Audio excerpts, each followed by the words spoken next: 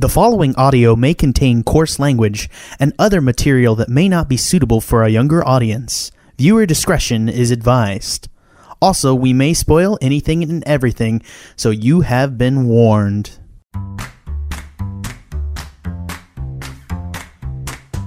I'm Jack Newman. And I'm Ben Howarth, and this is the Movie Gang Podcast.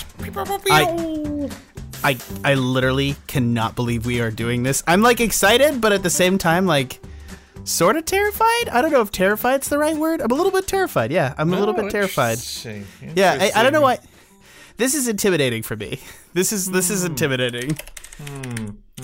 Ironically, like giving like thoughts on Blade Runner is not intimidating, but The Matrix is that's why super. I find it very interesting. Yeah, we are talking about The Matrix. Not just because I bought a new leather coat or anything and I want to show it off, because I haven't. Send us a picture and that's going to be like the tag for this. No, I haven't. I used to own a very long leather trench coat because of this movie, and I do not anymore, and I miss it. Dude, it's very, very, very hard in today's like environment to like wear a leather trench coat and it be okay. Like it's it kind of killed it. It's this and Columbine. Yeah, Killed the association like killed leather coats, which is so cool. Everyone said I was a school shooter when I wore it, and then I just stopped. I was like, all right. Yeah, because you only get called a school shooter once before you're like, oh. But it's like, you think this could stay. I don't know.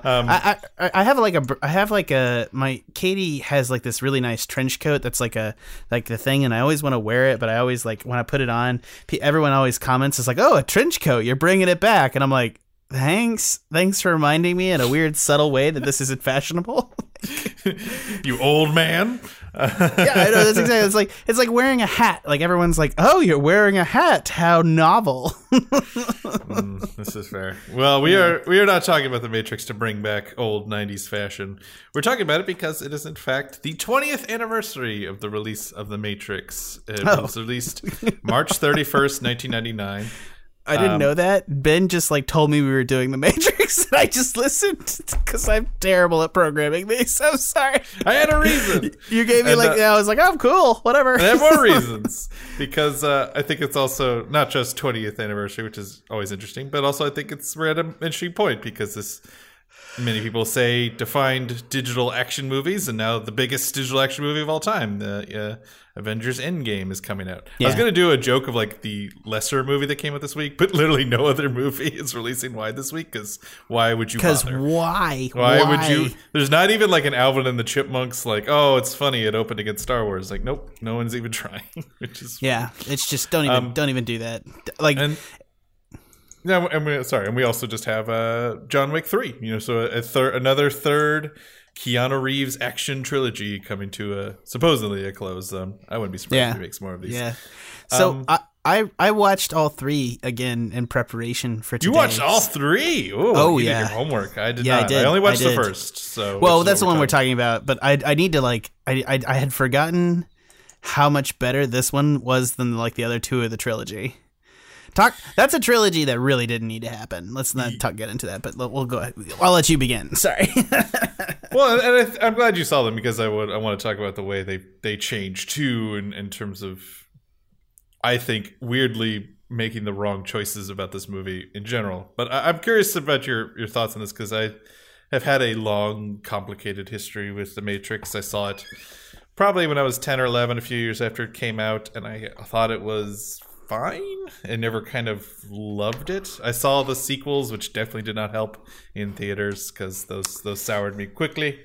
And then always just kind of hated like the over like blownness of it. I never thought it actually did change action cinema that much, in my opinion, because I think we'll get into partly why. And then it was nice to rewatch it and kind of, okay, past this all, it's kind of had its day. It's kind of established as a canonical film, but like I'm not living in its shadow as much, and I was able just to kind of appreciate it on a different level, which is probably to say I enjoyed it more than I ever have before. Yeah. And I'm curious where you are with it. Your history. I'm very, very, very different on this. So I also did not see The Matrix when it came out. I mean, I was 9 years old when it came out, so same. I don't know why I was not in the age. My parents took me to the sequels because they had to have, but I don't know. Right, I don't right. know how convinced that. Yeah, it's one of the things too is I remember the buzz around it, didn't particularly care, and then maybe 4 years later when I was like 13, 14, I guess I was in middle school. No, I was middle school, high school, and I was right on the cusp, and I had joined this was a big deal for me in middle school, is that my teacher scouted me to start a philosophy club. And, so she did a science fiction and philosophy club. Mm-hmm. And that was a big formative moment for me in terms of like choosing like kind of who I wanted to be, which was not be a jock, but be a nerd. Because I was sort of on the cusp at the time. So like I made an active decision to be a nerd, and I went into a philosophy in college, so like it was like a really big deal. Like that was a teacher that was an English teacher that like had a really profound effect on my life, and like she was this person that like got together, was like, let's put together, like she was amazing. She got together, made me put together, kind of forced me to put together this club of like these people that really matter to me, and that's in the context of the first time that I saw The Matrix, which was kind of engaging with it as a purely philosophical context when we didn't do it as, but I guess in that context, like I saw this movie. It was also the first time. It also was the movie that was the club that started me liking anime and stuff. So for me, I have a very different things. Like I understand the faults and lack of faults and other things because I saw this as a distinct context, but it is part of like this resurgence of philosophy and academia that happened probably around the time that I went to college. And I think a lot of kids, it was an introduction to philosophy. And I think that for me, a lot of times when people talk about the simplicity of what they look back on it about it, because, it's not deep at all in reality. No. That was my revelation this time. Yes. And I think that's the thing, is that for me, because I was engaging with very deep stuff at the time, like I think that the straightforwardness of The Matrix is actually to its credit. And as a thing that introduced me to basic philosophical concepts, like I dove into I Heart Huckabees after this. So obviously, this is something else. But like, I still really particularly like it. I've always been a kung fu action cinema guy, and so it was just a convergence of it was one of those things where the Wachowskis were like speaking my language. Like I like kung fu, I like philosophy, I like anime, and fuck you, let's throw it into a goddamn gumbo pot. And it didn't matter so much whether it was good or not, so much as it took everything about me and put it up on screen, and it's like, it's cool, right? And I went, oh yeah. Well, that was one of the big appeals of it at the time, no question, was it did kind of solidify. I mean, literally the character, like, and it's why I think it's so interesting that this is I'm not going to get into this too much because a lot of better people have written about this, but it is interesting that two trans women made a movie wherein like it has the red pill, which has become like the biggest like symbol for like men's rights, alt-right kind of mindset. Like it is. You can read this movie in so many ways because it is like you can read both a very conservative and a very liberal like take on this movie, which is very interesting because it does kind of present like you're not happy with the world, something is wrong, there's someone at heart at it. It kind of feeds into a little bit of a conspiracy theory-ish thing.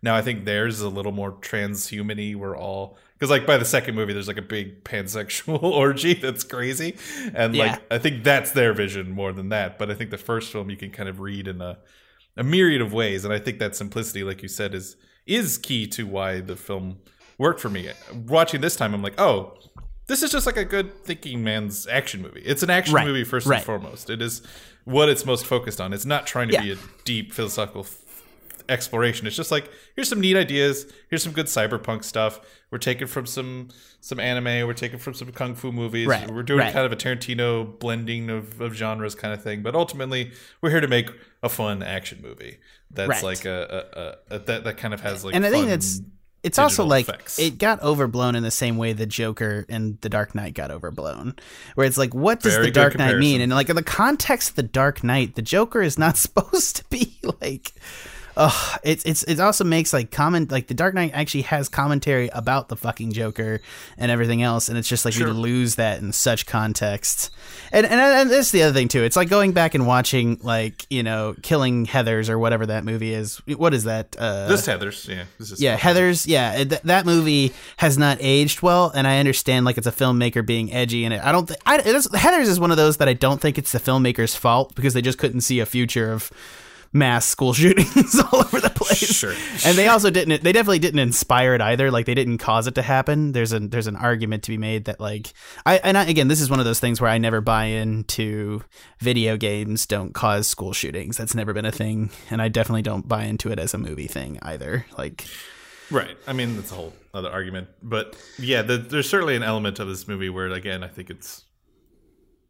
think people take the wrong opinion. And I think for me, what was interesting is I think why I didn't think it was that influential is I didn't see what the smart people took from it. You know, like the smart filmmakers learned from it versus the ones who just saw it and were like, what I didn't live through. And it's sort of similar with Pulp Fiction, which is you heard that like, okay, Pulp Fiction comes out at Sundance. It's this massive like atomic bomb in the independent film community, and then for the next 5 fucking years at Sundance, every movie is trying to be Pulp Fiction, and everything is like way too witty and quirky with violence and hyperviolence and trying to be Tarantino, and it's just like awful, and it's just like he ruined not on purpose, you know, but kind of ruined independent cinema for a while. And what I didn't live to until I became kind of obsessed with bad early 2000s action movies was like the overuse of the bullet time and the leather and the digital effects and the terrible color grading and like I went through a long thing on color grading, by the way, if you want to go nerdy into that later.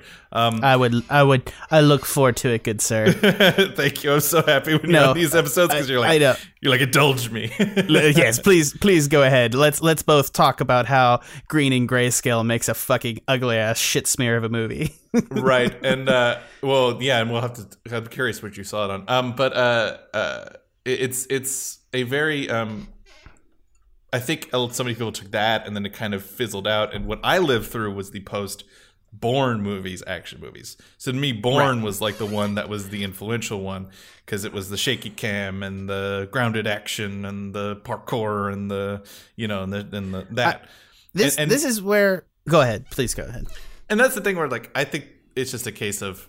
Much in the same way, it's crazy the Blair Witch Project wasn't replicated for a long time. It's crazy to me that the Matrix wasn't copied for a long time because when you think about like the most important, famous, iconic shot of the Matrix, which is of course Neo dodging the bullets on his back, what is that shot essentially? It is a really cool camera technique with like 100 digital cameras that are taking one picture. In front of a green screen, he's on wires that are digitally removed, and then a single other pass that's composited onto a real location.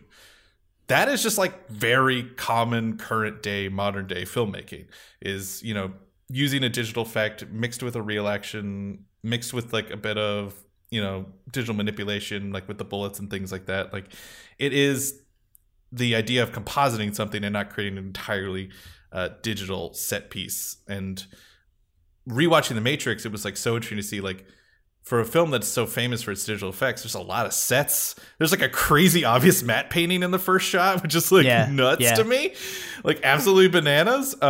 There's like a lot of real world locations. There's a lot of grounded stuff. Like they were really ahead of the time of like the blending of practical and digital effects. And I think that's the kind of legacy, whether they were the first and that's why, or people grew up with The Matrix, or it was just what inevitably was going to go to. When you watch like a Marvel movie, it's a similar thing. Like the Steve Rogers effect is they literally pull him on wires to make him run faster. They like make his gravity less by pulling him up a bit so he can like run super fast. And they kind of like basically yank him and then replace the wires. And it looks like a dude just running super fast in a way that's like not impossible, in a sense. That's always a cool effect. That was always a very cool effect. It was something the Russos did very, very well. They figured out. That's why Winter Soldier's action probably holds up the best. It's also why Russo's like in general with like the more CG. I think the issue too is CG as a crutch as opposed. This is always the core thing. CG as a crutch versus an additive, and The Matrix does a good job of using CG as an additive, even though like the bullet time does not hold up. Go to YouTube and watch the bullet time sequence, and you'll go, "Oh, yeah!" Like the actual bullets look like they look real bad. Like they're when lumps. Smith explodes, he looks like a fucking DOS video game. Yeah. It looks weird. Yeah, that scene not always great. bothered me. Yeah. Yeah. The other thing too. Here's the thing too. The Matrix is. So here's one of the things that I take away from the Matrix, and this is my thought process.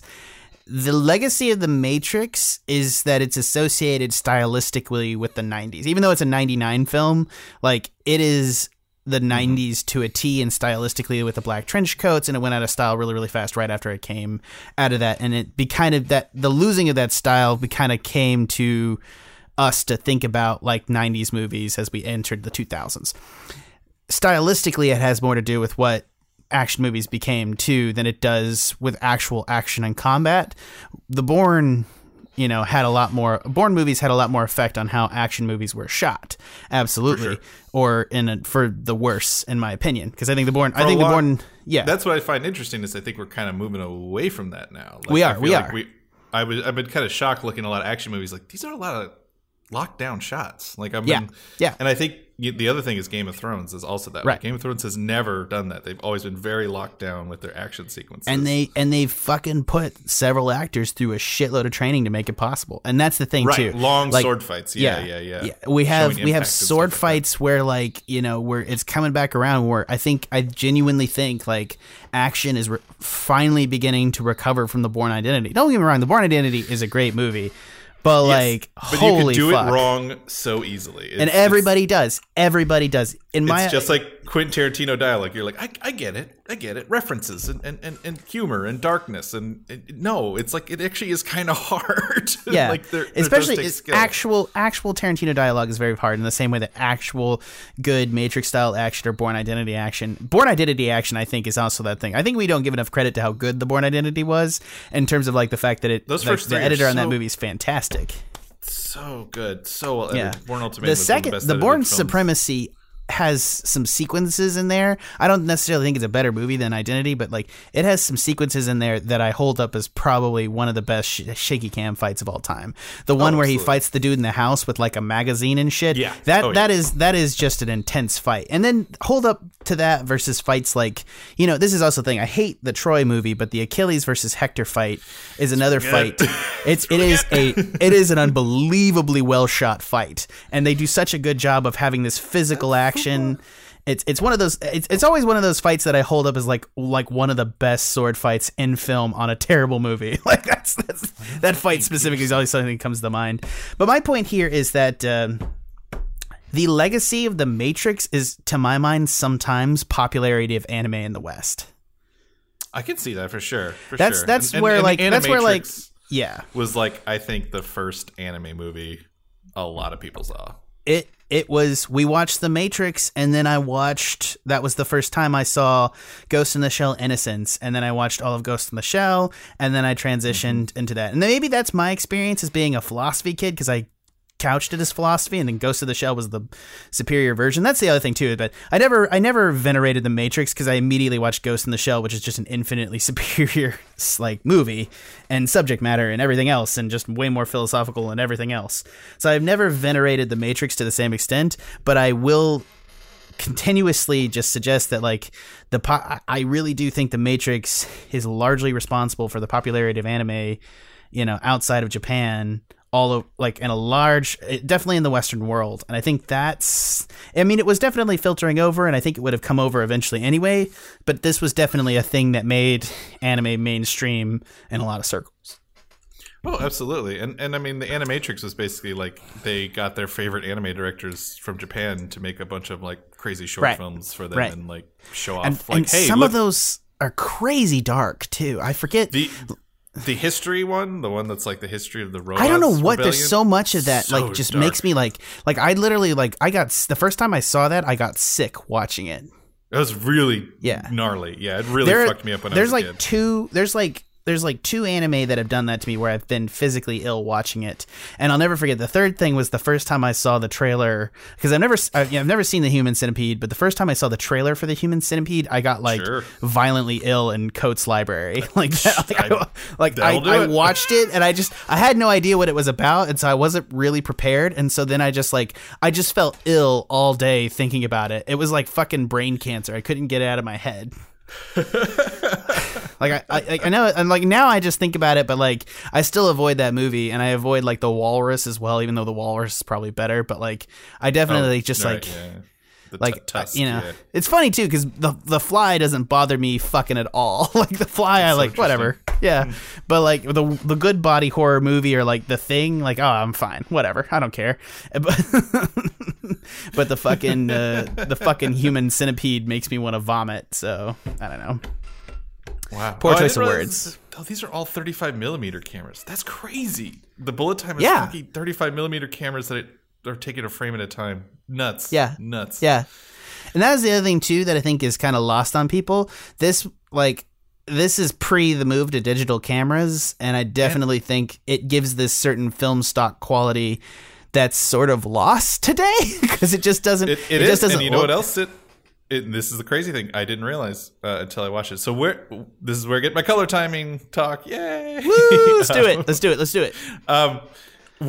What version did you watch? Like, where did you watch this on? I just so I watched this on a stream, on a Netflix stream, I believe. No, I don't think it was Netflix. I forget what it was on. I think I rented it for $2 on YouTube. Yeah, $2 on YouTube. So that is the new version that is closer to the original color palette. And this is so fascinating, the way things have changed, which I think is so interesting. So this actually comes out before what is known as digital intermediates really become a thing. Because the next year after this, there's Oh Brother, Where Art Thou, which is the first major feature film to use what is called a digital intermediate. Before, you would color time, which is literally you would add a amount of color for a certain amount of time. Like you would literally add 3 seconds of green, and you would add like 4 seconds of blue. Like that's how all color correction was done before. But what Roger Deakins wanted for Oh Brother, Where Art Thou was to get this super, super sepia tone, and there was just no way to not completely bleach the film without it. And with a digital intermediate, he could literally like select and mat out certain areas to like turn them yellow and things like that. And so The Matrix has been very much associated with the color green and this idea of like this super saturated green, which didn't really come until the sequels when they had digital intermediates. And so they way over color corrected those, made them like bright, ugly, dark green. Yeah. And then fascinatingly, they then did that same thing to the original Matrix for the Blu-ray, completely like turned it totally dark, gross green to like match the sequels. And then Bill Pope, the cinematographer of all 3 films, for the remasters is like, I hated that. I didn't understand why we did that. And he has now recolor timed the sequels and the original to all the same basic color palette. So it's nowhere near as like digitally green and gnarly as it used to be. But it's a very interesting example of like, yeah, like we went, and Matrix had the same problem, which is like, they went fucking crazy for like color timing. Like just Google. Like, just Google Matrix color correcting. I'll probably include an image. There's a good video comparison of the DVD and the Blu-ray. There's a great image that's halftime. I think that's going to be the real thing, where it has his bottom half in the real green versus the color corrected green. It is fucking shocking. I didn't notice. Yes. Isn't that crazy? It's funny. It's funny to me that my eye, and I'm not like trying to fucking hold myself up as a great fucking person, but like it's funny to me that my eye did not catch the difference, like because it looks infinitely better.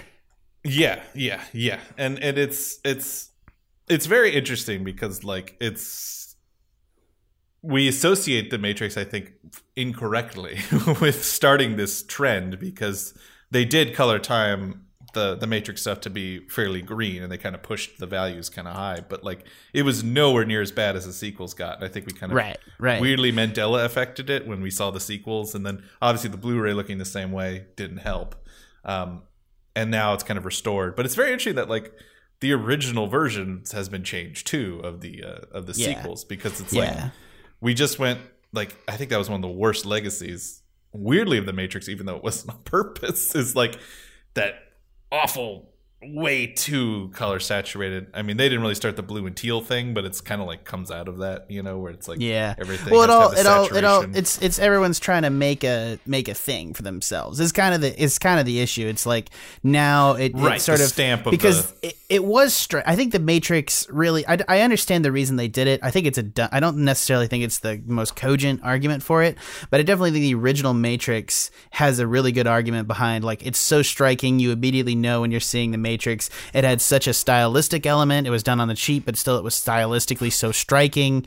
And I think that's what people were just trying to do it. Like, you want to see an action movie and you want that action movie to be wholly its own. And so everyone was trying to rediscover it. So absolutely. And I think, again, it's like the problem is like everyone's like, oh, what the kids like. I mean, it's like when you hear about comics when like DC was trying to figure out why Marvel was doing well, and they're like, I don't know, they like ice people. Like they were just trying. They were like, they couldn't understand that, like, oh, people like that the characters, the way he's like dealing with modern issues, just the fact that we don't want everything color corrected so goddamn dark that I can't see what the fuck is happening. That's the problem. Now it's done the other way, where it's like it's so fucking dark. Like Captain Marvel is like, what can it? Can you turn the lights on, please? Captain Marvel? Yeah, I agree with that too. Because usually fucking like, Marvel is pretty good about that versus DC. DC's the worst. DC's just like, holy shit, guys, come on. The color palette of like a trash bag. It's like really dark and grimy. Yeah. Which is also the worst to me too. Is like definitely when Whedon tried to fix the color palette in post on the DC or Justice League movie, because that looks like a bad Premiere project. It looked. Yeah, it looks like a legit bad Premiere project color grading. Like it looks like somebody like went into Premiere Pro and just, I'm gonna fix this. Like it's real bad. You just like flashback to Batman on the roof, and I'm like, oh yeah, I forgot how bad that looked. Yeah, Justice League is maybe the ugliest movie ever made. It's like. Yeah, because at least like the Snyder ones have an aesthetic, even if it's not my favorite. Like at least it kind of sticks with it. But you're right; it's like it does look like you took that. Gray. There's an aesthetic choice, and it's definitely like I have to admit, Josh Whedon got to that project, and he's like, holy fuck! Like you could tell he was just like, I don't even know. Like he's the worst person to pull in for Zack Snyder. Is the other thing too. Like that's just a terrible stylistic choice. Right. And I think the other thing that is interesting about this is like, that you can compare like Avengers Endgame to this is like the mixing of like, the aesthetic styling. Like with Marvel, there's been sort of a notable like trying to get to a single kind of visual look. I think Guardians still kind of has their own distinct look. But in general, like it was interesting to compare like Thor. I just rewatched Thor: The Dark World, which is not as bad as I remember, but as boring as I remember. Does that make sense? But it is like visually surprisingly striking at times. There is some good like color depth stuff they're doing, and they kind of have washed out their films a little bit since then. Yeah, the Aether's kind of fun. It's sort of there's enough there. The Aether's good. It looks good. Yeah. It looks, a lot of that does look actually pretty good. Is I think the shocking thing for a lot of that movie. I think it's also like Neil Marshall has made terrible movies because he has bad scripts, but I think he's really good at like color depth. If that's weird to say. Like Genesis. No, I totally get you. Like the future stuff in Genesis actually looks kind of good. Like it's kind of the best looking Terminator film in like 20 years, but that's not saying a lot. That's 3 and 4 look pretty bad. I don't remember seeing it. That's one of those. Wait, Terminator Genesis, is that which the one? Most recent one. That's the. Oh yeah, dude. I was too concerned about everything else wrong with that movie to notice.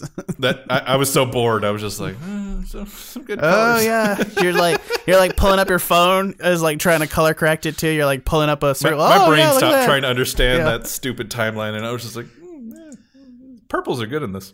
Yeah. Some good purples. That's when you know you're really bored, is when you're trying to appreciate like very subtle things in a movie. Like it's like somebody put a lot of time and effort into this. I really feel bad for them. That's when you'll know if I didn't dig Endgame. If I'm like, it's good spaceship. Like if I'm thinking about that, it's like this film might have trouble. So I guess one of the things too is this is the thing too is because am curious where you rank The Matrix a little bit, because I rank it pretty damn high, actually, in terms of action cinema history and everything else.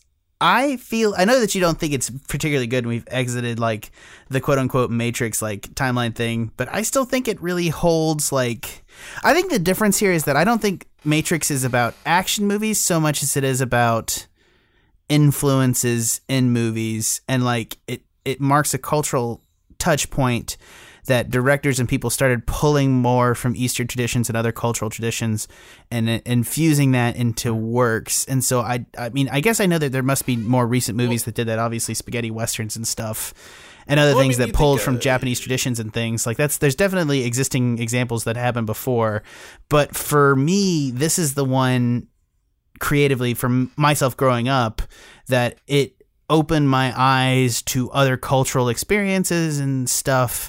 And I know that it's weird to call that The Matrix did that, because it's not really, it's not really engaging with Japanese culture in any way or form, but it is engaging with Kung Fu cinema. It is engaging with all these things and pulling from other things to create, or possibly appropriating things for its own purposes. I think you can absolutely, give it a lot of credit for that, because, again, for my examples, like John Wick 3, I mean, obviously it has Keanu Reeves, but like it has samurai fights on motorcycles. Like, that is just a clashing of, we really come so far from the original John Wick, where it's like, really tight Krav Maga, and like, now fuck. It's just like maddening. That movie's gonna be crazy. I'm very excited for it. And like Marvel's done that too. Like they have done like, okay, we can do superheroes, but like we can throw in little bits of like, I don't like saying that Winter Soldier is a 70s political thriller, but it is influenced by them in a way, and it has elements of spy culture and Bourne movies and like certain various elements. And so I think that absolutely is a part of it. Is like, I think there was kind of a very, this is how you make a action movie kind of way, particularly in the 80s. There was kind of this one particular, you need your big tough hero and your mountains of Colombian drug lords and machine guns, and you have to kind of go down this route, or it's Bond with like the globe trotting and the spies. And to make like a Keanu Reeves, who's like a wafy kind of very, very crazy handsome in this movie. I forgot how crazy handsome he is. He is handsome. And a little bit more of a wafy kind of like, not super buff, but like, again, bringing in kung fu, bringing in like a hacker who's like the cool badass like hacker kung fu spy. Like it's spy. It's this nice melding of all these kind of elements, and I do think that is an element of it. Like that, you can make a Marvel movie, but like, Guardians is like having fun with like Star Wars, but also like Flash Gordon and space operas, but it still kind of lives in that superhero world, and it can exist in the same world as Captain America and his grounded serious political issues, and Iron Man and his like techno futurism concerns about industrialism and capitalism and like all of his elements. Like, it is very impressive that Marvel can take all these like different genres and make people come together to Avengers and not be a horrible mess. I mean, that was the crazy thing with every Avengers movies. It's like, how does this not a disaster? Like, it's always very impressive to me. Like, and I like some of them and I like a little less, but like all of them I've genuinely enjoyed. And like the fact you could take these different attitudes and then create a single kind of cohesive narrative. So I think you're right in that sense, that like Matrix brought that idea that, an action movie doesn't have to be just Arnold Schwarzenegger and giant muscles and shooting people. I love those movies, don't get me wrong, but it doesn't all have to be that. It also set sort of the new corny. Like, the concept of the hacker kung fu guy wasn't corny before this movie, but it got corny like fast. Yeah. It's, I think that's why I love early 2000s. That's one of the things that we're never able to separate ourselves from now. This era ages the worst, and it's so fascinating to me. That's why I love early 2000s action movies. They all age terribly, and it's great. I don't know why. What happened? Like, why does, like, I definitely see elements of it and, like, hear him, like, hacking, quote-unquote hacking in the first part of this, and I'm like, oh, that's cringe. It's just kind of this perfect, like, the music ages terribly. It's all, like, new metal that, like, is just awful. Like, the fashion ages terribly. Like, it all ages terribly. Every element. It's kind of amazing. It's like kind of impressive almost. All right. Last thoughts about this? Do you want to? Sorry, I don't want to steal it from you. You go ahead. No, I mean, yeah. I mean, it just, yeah. I think you asked earlier where I rank it, and I think I would rank it as a classic. Maybe it's not like a personal, like I know some people with The Matrix. It's like, oh, so perfect. It's not like a personal love thing, but like I respect it a lot. How some people feel about Blade Runner. Like, here's one thing I do want to throw. I know I told you what was your last thoughts, and I'm interrupting again. I think one of the things that is apparent to me here is that some of the storytelling problems that Lena and Lisa Wachowski would have later, I think are apparent inside The Matrix. I know, blasphemy, but I think one of the things too is that the simplicity and to the point and well scripted elements of The Matrix kind of stylistically cover up their style of hero's journey storytelling that becomes too much later in their other films. That's why the two that are like so head and shoulders above their other films for me is well, Bound is really great too, but that's kind of a very different thing. That's because they're so outside of their element that they do well. Right, and like that was just them like, we need to make an amazing movie for $4 million, and like they never want to do that again. Like they need a lot of money. But the two that are always above for me are The Matrix and Speed Racer, because they're like you said, very like they're hero's journey movies. They're very basic like hero's journey movies, and like they don't get bogged down in their mythology, and they're just not great with mythology, especially as you've seen with the Matrix sequels, when the architect, which is like the most preposterous scene that I kind of love because it's so ridiculous. I'm not amazing. Bothered by the architect. I love that's such an anime concept too. Like the architect as a whole is still them. Like it is very, I'm sorry. There's so many scenes that I could pull from as a reference that could be pulled from like old anime for that scene. Sure. So like, I'm not like, he's kind of got who's the Kinji's dad and Evangelion. He kind of exactly like that. It's like there's definitely like a shitload of dude. I can't even count all the Evangelion references. What's his name? I forget. He took his wife's name. I forget about that. Long story. Anyways, I'm forgetting his name off the bat of my head. I know his creepy glasses face. Yes, the great meme. You Photoshop those in anyone. Yeah. The big thing here though is that like with their storytelling elements that are very consistently a problem other places is I think that's the thing too. I think the best part about The Matrix for me is that it's a jam-packed thing that shouldn't work, but it's actually scripted very, very tightly and concisely. Like it's very close to the Back to the Future. Yeah, 3-act structure. And if you're gonna go Hero's Journey, go tight with it. That's always my thing. If you're gonna go Hero's Journey, make that shit tight as Back to the Future. Like it's very close to Back to the Future on the Blade Runner to Back to the Future scale. I forgot our scale. Yes, sorry. No, it's a great scale. I agree. Because both are good. Both are great films, but it's like, I should figure out other movies and where they are on the scale and like put them on there. Like that's what I should. I think you're right. Matrix is like if it's like on that like quarter half close to. Like it's very close. Yeah, it's probably midway point between the middle point and yeah. Yeah, the only way I think is I was sitting there, I was like, is there 2 darkest moments? Because he dies, but it's like, well, he dies for like a half second, so it's not really like it's more of like a last push, I guess, for the climax. Yeah. But that movie climaxes and then it fucking ends. I mean, that's the great thing about that movie. It's still a little long, and I do think part of my complaint is that like by the 18,000th slow-mo shot, I was like, all right, okay. We can just maybe skim a 10 minutes out of this, maybe. But, sorry, I lost you a little bit there. Oh, I was just saying that I just feel like it's just a little overlong would be my one complaint. Like, yeah, I agree with that. It's a little too many slow mo shots, but by the end, it just wraps up so neatly. It's like it's fine. Yeah, indulge yourself a bit. I get it. Yeah, they never had the budget for Zion, so they're like, whatever. That's right. In it yeah, here. you don't see Zion.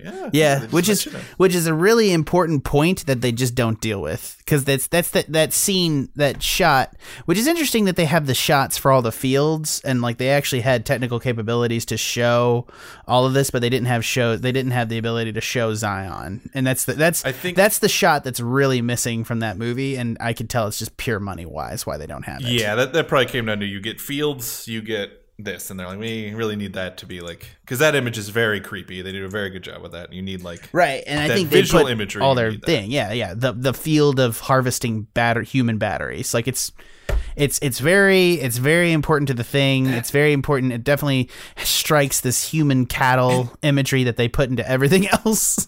Oh, they love it. They fucking love like human being used for a fuel source. It's like their shit, man. It's their. I was like, why did they do Cloud Atlas? And they were reading the book, and then they're like, and then the clones are turned into meat, and they're like, yes. Yeah, that's our bread and butter, baby. Let's make some money. Yes. Do it. I don't know why Lena and Lily Wachowski talk like this. Yeah, we're all Hollywood types. Yeah, yeah, New York gangsters. See, I'm gonna get a cream egg. See, cream egg. Oh god, that's a good reference. Well done. Yeah, it I forgot what I was gonna say. You broke my brain with cream egg. It's fine. It's fine. It's good. It's a good reference. All right, I don't want to pressure you a little bit here, but I do kind of want to hear what is your score on this bad boy. Yeah, I've been waffling, but ultimately I think I'm. Do you want me to go first before you go? No, I'll commit. I'm going to give it a 9 out of 10. It's very impressive. It's an incredibly technical achievement. I get why it has lasted so long. Oh, I remember one thing I was going to say. This is like the greatest exposition dump of all time. Exposition is so hard, and they fucking like the whole him explaining the thing. They do it visually, creatively. They have like an amazing performance by Lawrence Fishburne. Keanu delivers it in that scene too. Like they just. We don't talk about how much they fucking nail it. Like, that's crazy how good it is. An exposition is usually when your film is, like, dead and everyone should go to the bathroom. Like, and that may be the best scene in the whole film. Yeah. It also, notice how they give so much exposition while training him. And, like, that's the best, like, training sequence, like, in a movie in terms of, like... yeah, sure. And it's also, that first Kung Fu fight is just genuinely pure Lawrence Fishburne and Keanu Reeves with sped up footage. And, again, it's, like, people who knew what they're talking about. They went and got, like... the guy who worked on like oh god, what's his name? I'm breaking his brain, but he's like a very famous like Hong Kong martial arts. Like I know who you're talking about. I know him by the fucking fuck. You know what I'm talking about. You'll find I've seen it. I've seen him in like a million videos. Fuck. Yes. Yuen Ping. Yeah. He did like Police Story and stuff or something. Oh yeah. And, like Once Upon a Time in China movies. Oh and, yeah. Hustle, and like he's been in Crouching Tiger. Like he's one of the greats. Like he's incredible. And so like, and that was before he was like really blew up from Crouching Tiger. Like they knew what they were doing. You know what I mean? They like. Well, no, these are guys.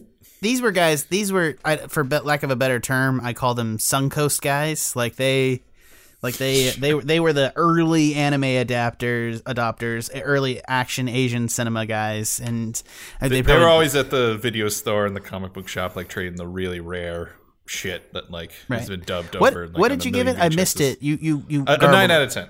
Yeah, sorry, a 9 out of 10. So like again, very impressive. Like again, I think a little long, a little bit hokey. That in a way I can't quite justify, but overall, like it's so goddamn impressive. Like this movie, it's just very tight and very impressive what they were able to do with their budget. It was only about 100 million adjusted, like, which is a fair amount. But I've seen a lot of 100 million movies, $200 million movies that look like garbage, and this is very well shot. It's got a very impressive digital effects for its time, and they still hold up even with like the actual CG parts being, they're 99. They just will never held up, unfortunately. It's just too hard. They just look a little squiggly, but a lot of it does because I think they were really smart in ways that I don't think they were as smart in the follow-up films. I think there are a lot of effects that don't work in those films because they go a little too hard with the digital and the thing. I think they forget their own abilities too, weirdly.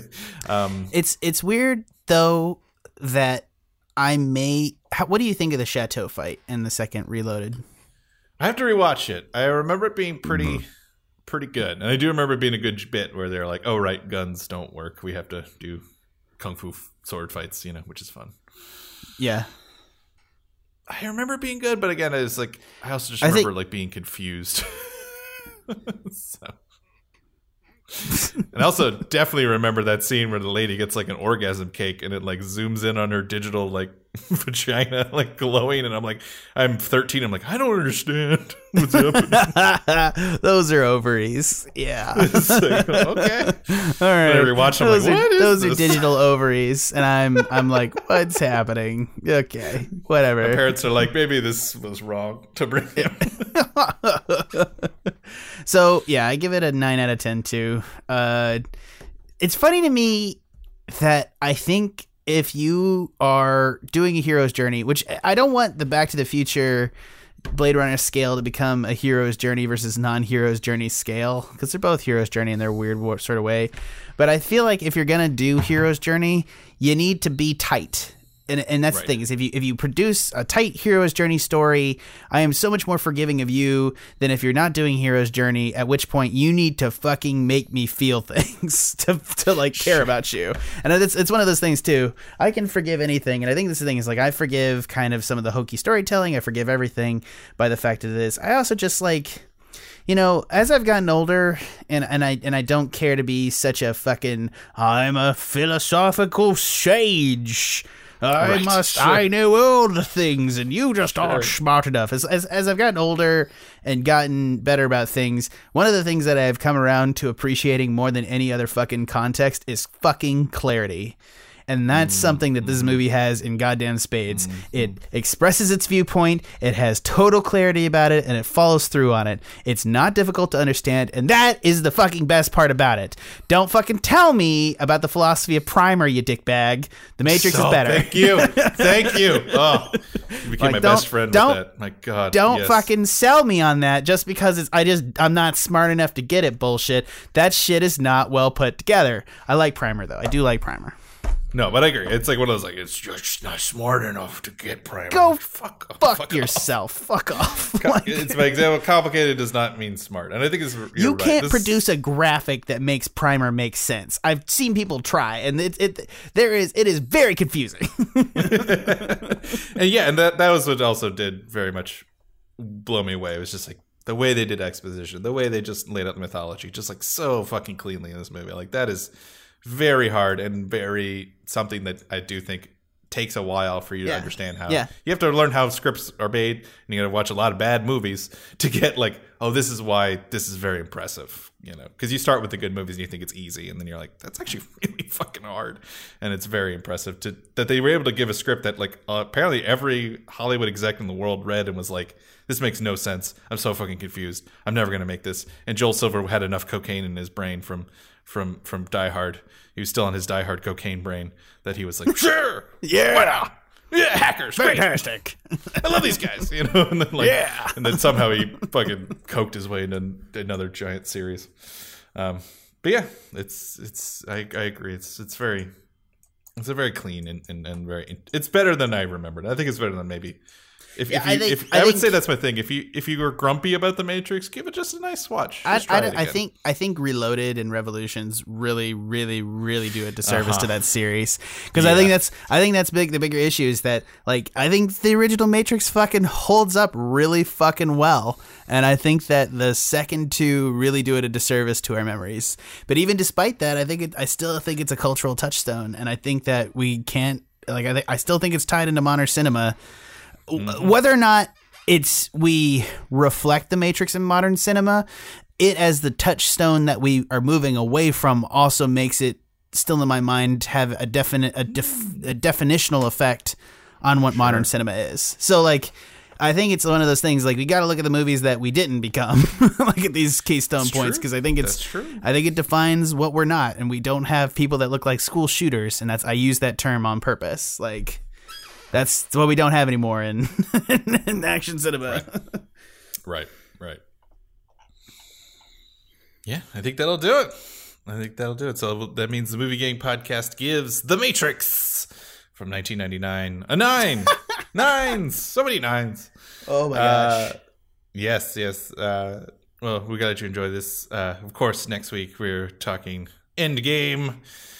Another fascinating, certainly a cultural touchstone. I mean, it's going to be like, whether you're going to love it or hate it, like it's going to be one I think a lot of people are going to talk about for a long time because it is another kind of moment. And so I thought it would be good to talk about a certain cultural moment in action cinema before we certainly talk about another big one. Now, this one's going to make a lot more money than this one did. It's going to make more money in an hour than it made in its entire run, which is insane.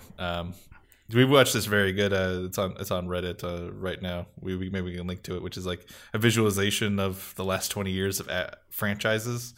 And of course, most of them are action franchises. And just watching the MCU just steadily become like so much higher than everyone else. It's very impressive. So we very much appreciate it. We look forward to y'all tuning in next week when we talk Endgame. And mostly it'll be Jack and Peter losing their minds, and I'm going to be very I don't know. I'm. Can I be honest with you, Ben? How are you just feeling? like outside of the context, I'm so freaked out. Honestly. Yeah. I'm so scared that it's going to be bad. I understand. Not based on what it is. Everything's looking good, but it's one of those things where it's like I'm so bent out of shape about it that like I'm very concerned about my own brain going into this. I get it. Peter was like, I can't. I was like, are you upset that no one's going with you? And he's like, I kind of want to be alone. No, like, I told her. I gave Katie was like, oh, you need to explain things when I go, and I like gave Katie's ticket away. I shit you not. I said, Katie, you can't go to me with this. Like Katie. I mean, first off, we've talked about this in the past. Katie is a terrible movie talker. It's like the thing. No, it's literally the thing I hate most in the world about her.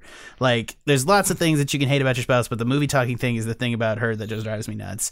I literally just want to go in there alone. I want to go see it, and then I probably want to go again and see if I can enjoy it because I'll just be too concerned the whole time. There's certain things like that. I mean, I definitely remember leaving The Dark Knight and like, we went in like, yeah, we're gonna have fun, and then we all left and we just like didn't talk. It was just like not a bad thing, but we were just like, I gotta like process this. There's certain movies like that where I get it, I totally get it, and hopefully it'll be enough time after you've seen it that you could rationally talk about it. But I understand if it might take a while, but we'll see. All right, guys, thanks for listening. As always, be sure to go over to TuscanShed.com for all of our awesomeness. Be sure, of course, to check out Feast for Bros. We're back. Game of Thrones is back, so we're back. We're back, baby. Yeah, we're talking a lot of setup. But this weekend is going to see fucking Endgame and the most expensive episode of all time of any TV show come out the same weekend. I know. It's absolutely bananas. So we're going to talk about both. I cleared my schedule for this. This is like, I'm going to get emotionally destroyed this weekend. That's I know. You're going to like, we're going to say goodbye to like probably several Avengers. We're probably going to say goodbye to a shitload of Game of Thrones characters. It's going to be an emotional weekend. I'm probably going to try to schedule like fucking Endgame recording before Game of Thrones. Then we're going to get off and go watch Game of Thrones. Oh my God. I don't even fucking going to handle it. Yeah, it's going to be a lot, but we're going to cover it all. But we also have Animania, which I don't know if there's any epic giant anime series coming So out. the new spring season just started. A lot of new stuff coming out. We just did our omnibus episode from the spring season where we go over, I think, 32 new shows that just got released.